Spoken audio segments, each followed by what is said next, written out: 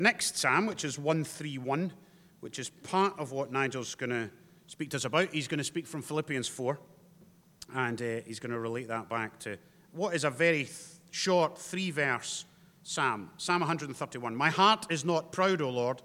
My eyes are not haughty. I do not concern myself with great matters or things too wonderful for me. But I have stilled and quieted my soul, like a weaned child with its mother. Like a weaned child is my soul within me.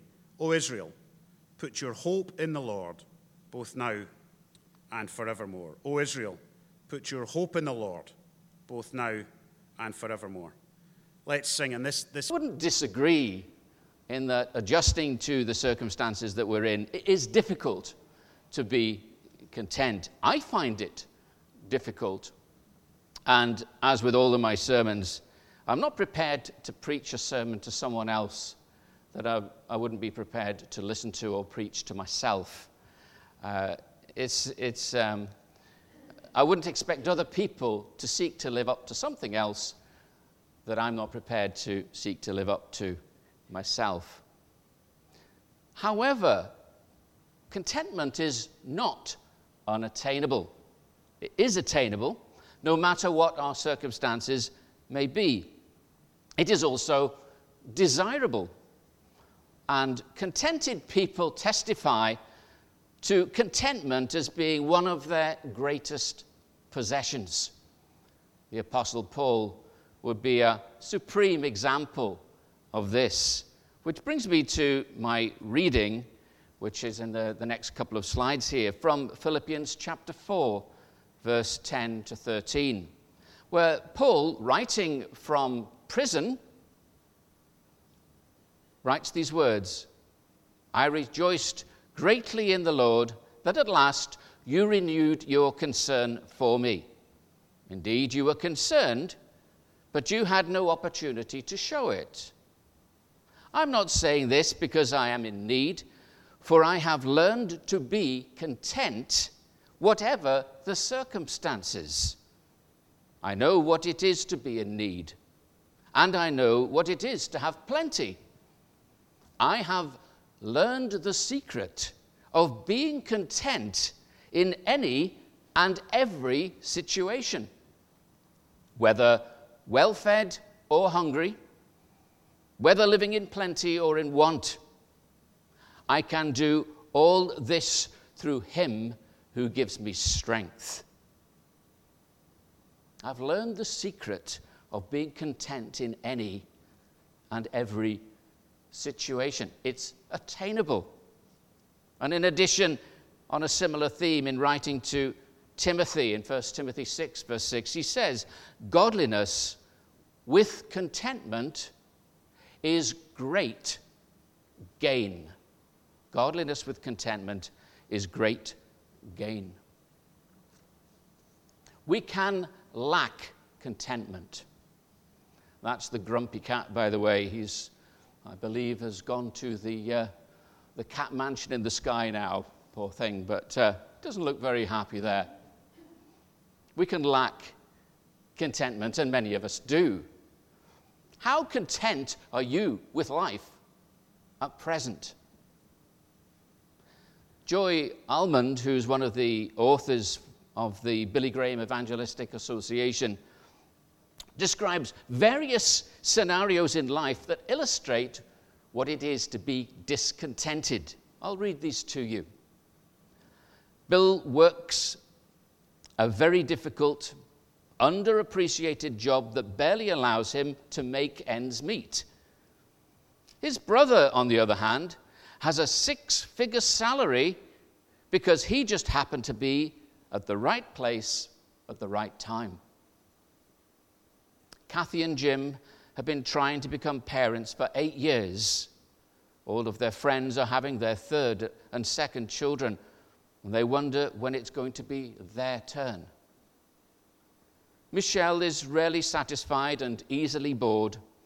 She's always looking for the next best thing, whether it's houses, cars, clothes, and jobs.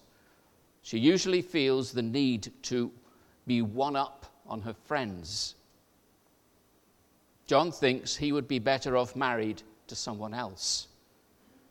Jenny thinks that she would be better off just married to someone.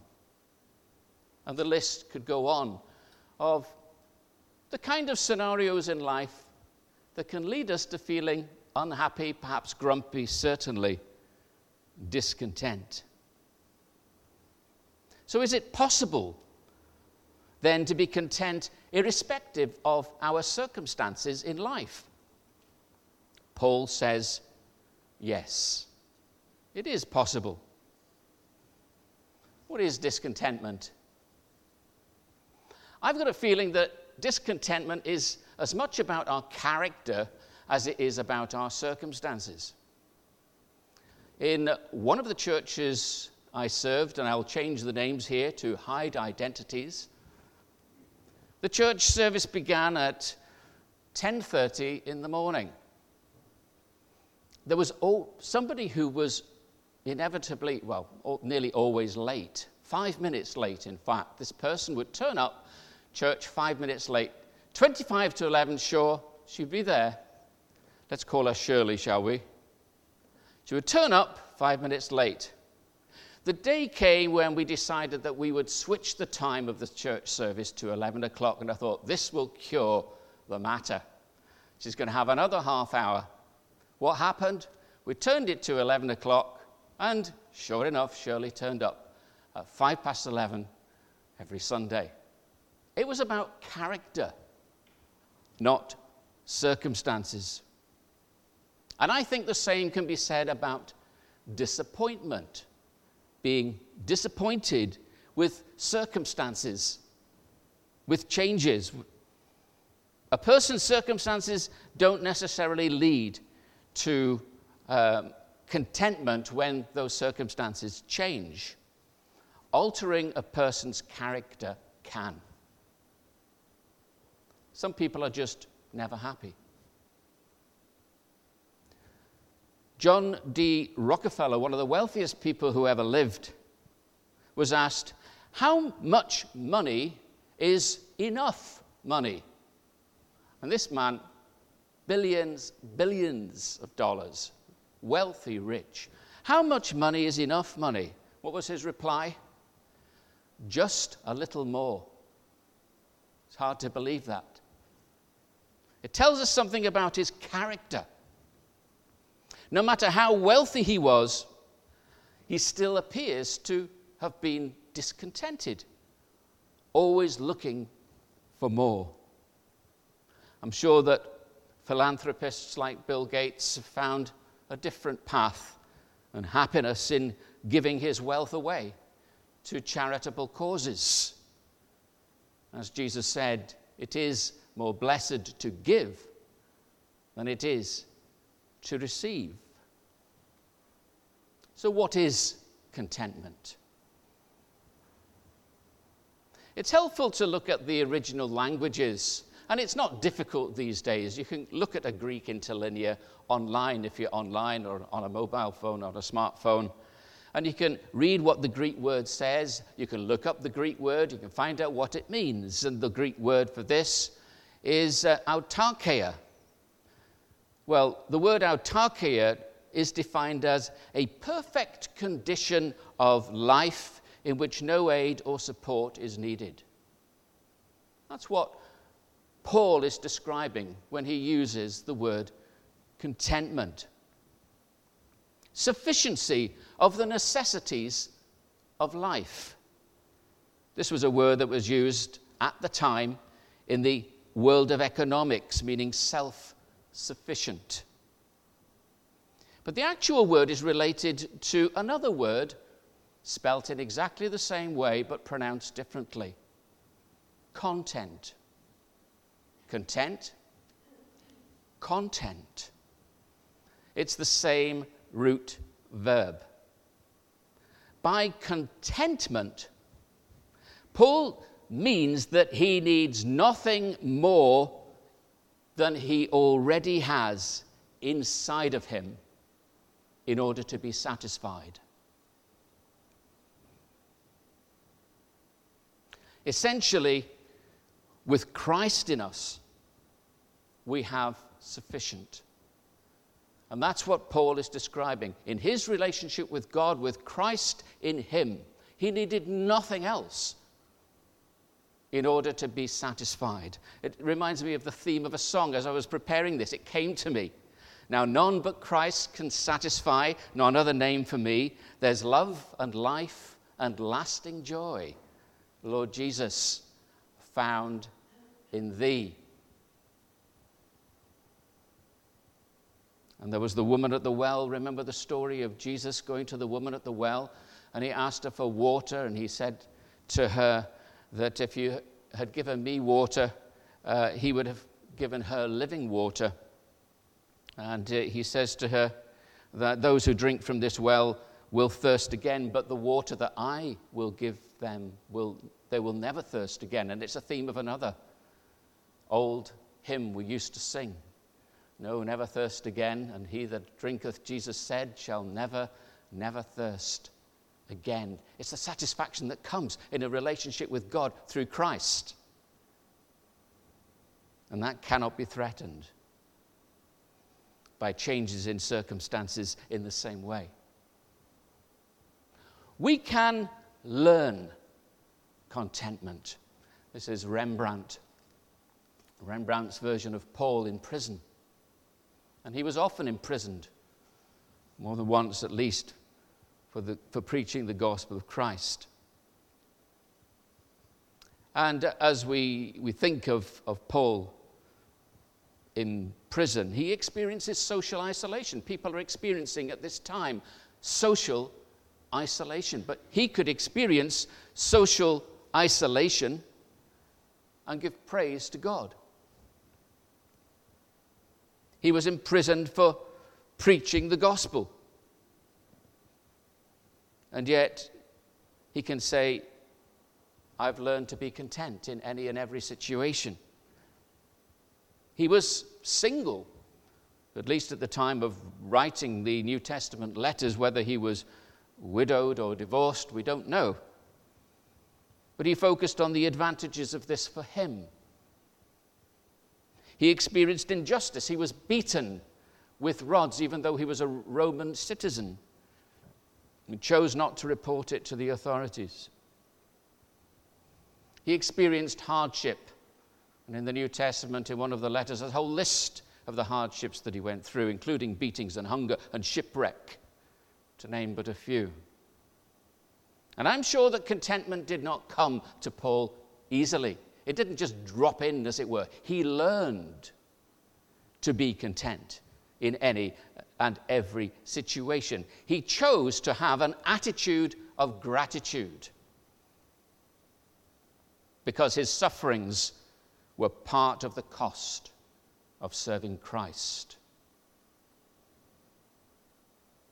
What he writes earlier in the letter to Philippians tells us, or lets us know this. He says this, but whatever were gains to me, I now consider loss for the sake of Christ. What is more, I consider everything a loss because of the surpassing worth of knowing Christ Jesus, my Lord, for whose sake I have lost all things. I consider them garbage that I may gain Christ and be found in him, not having a righteousness of my own that comes from the law, but that which comes through faith in Christ. The righteousness that comes from God on the basis of faith. I want to know Christ. Yes, to know the power of his resurrection and participation in his sufferings, becoming like him in his death, and so somehow attaining to the resurrection of the dead. I want to know Christ. He says he already knows Christ, but he wants to know him more. It's about a relationship. He wants to be enriched in that relationship with the Savior. Paul doesn't say, I want to get rich. He doesn't say, oh, I need a holiday. He says, I want to know Christ. Ask Paul, what's the most important thing in your life at this time? I want to know Christ. Because none but Christ can satisfy. For Christ, he had surrendered everything else that he had investments in. He had lost everything He'd given up everything for Christ. His relationship with Christ was so fulfilling that material possessions meant nothing to him anymore. George MacDonald wrote, "To have what we want is riches, but to be able to do without is power. To have shoes is a good thing. To be able to walk without them is better." Paul had no riches. Therefore, riches had no power over him to hurt him if he lost them. And the more we invest in our relationship with God and Christ's purpose for our life here on earth, the less important material possessions will be to us. Paul's joy and contentment came from seeking first the kingdom of God. We can lose contentment. When I was preparing this, I happened to pop around the corner to the local DIY shop, and as I was walking by, there's a lady on the other side of the street was looking at a beautiful, magnificent white 4x4 vehicle she'd just got out of. And on the back wing was a dark black scratch. And she was peering over this long mark on the wing, the back wing, wondering how it got there. And I thought about that as I passed by. Thought, what's she going to do when she gets back in the car? Is she going to be saying to herself, I'm so glad that I am able to drive. I'm so glad that I can afford to have a vehicle like this. Or is she going to be thinking, my nice new vehicle, spoiled. Who's done that? And brooding and ruminating over the fact that the vehicle's been damaged. I would imagine the latter rather than the former. And I would probably do the same, to be honest, because the more I get invested in things that I enjoy, and we all do it, when they get spoiled, it can take away our sense of contentment, depending on how much our pleasure is invested in things. We can lose it. We think we've got it until something that we didn't think we were so invested in is taken from us. And then we feel it. It illustrates to us the place of choice. Choosing to seek contentment in things will inevitably lead to discontentment. Choosing instead to set our affections on Christ, on things above, is far more likely to lead to the contentment that we can own, enjoy, and prize. When we lose things, we can become angry, jealous, disappointed, full of regret, discontent, and it tells us what things really matter to us. The more invested we are in things, the greater chance that we have of our lives becoming miserable when we lose them. But the more we're invested in Christ, the more contented we can be. Paul, in writing to Timothy, said this, we brought nothing into the world, and we take nothing out of it. But if we have food and clothing, we will be content with that. Those who want to get rich fall into temptation and a trap, and into many foolish and harmful desires that plunge people into ruin and destruction. For the love of money is the root of all kinds of evil. Some people eager for money have wandered from the faith and pierced themselves with many griefs. In closing,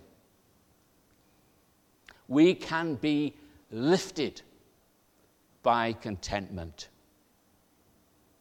Paul says, 1 Timothy 6, verse 6, godliness with contentment is great gain. Godliness with contentment is great gain.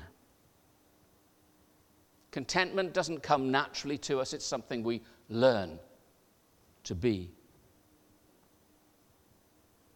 When things happen that we wished would not happen, when things don't happen that we wish would happen, these are the opportunities to relearn contentment, to trust, to learn to accept, and to choose to be content as we recommit our lives and our way to Christ.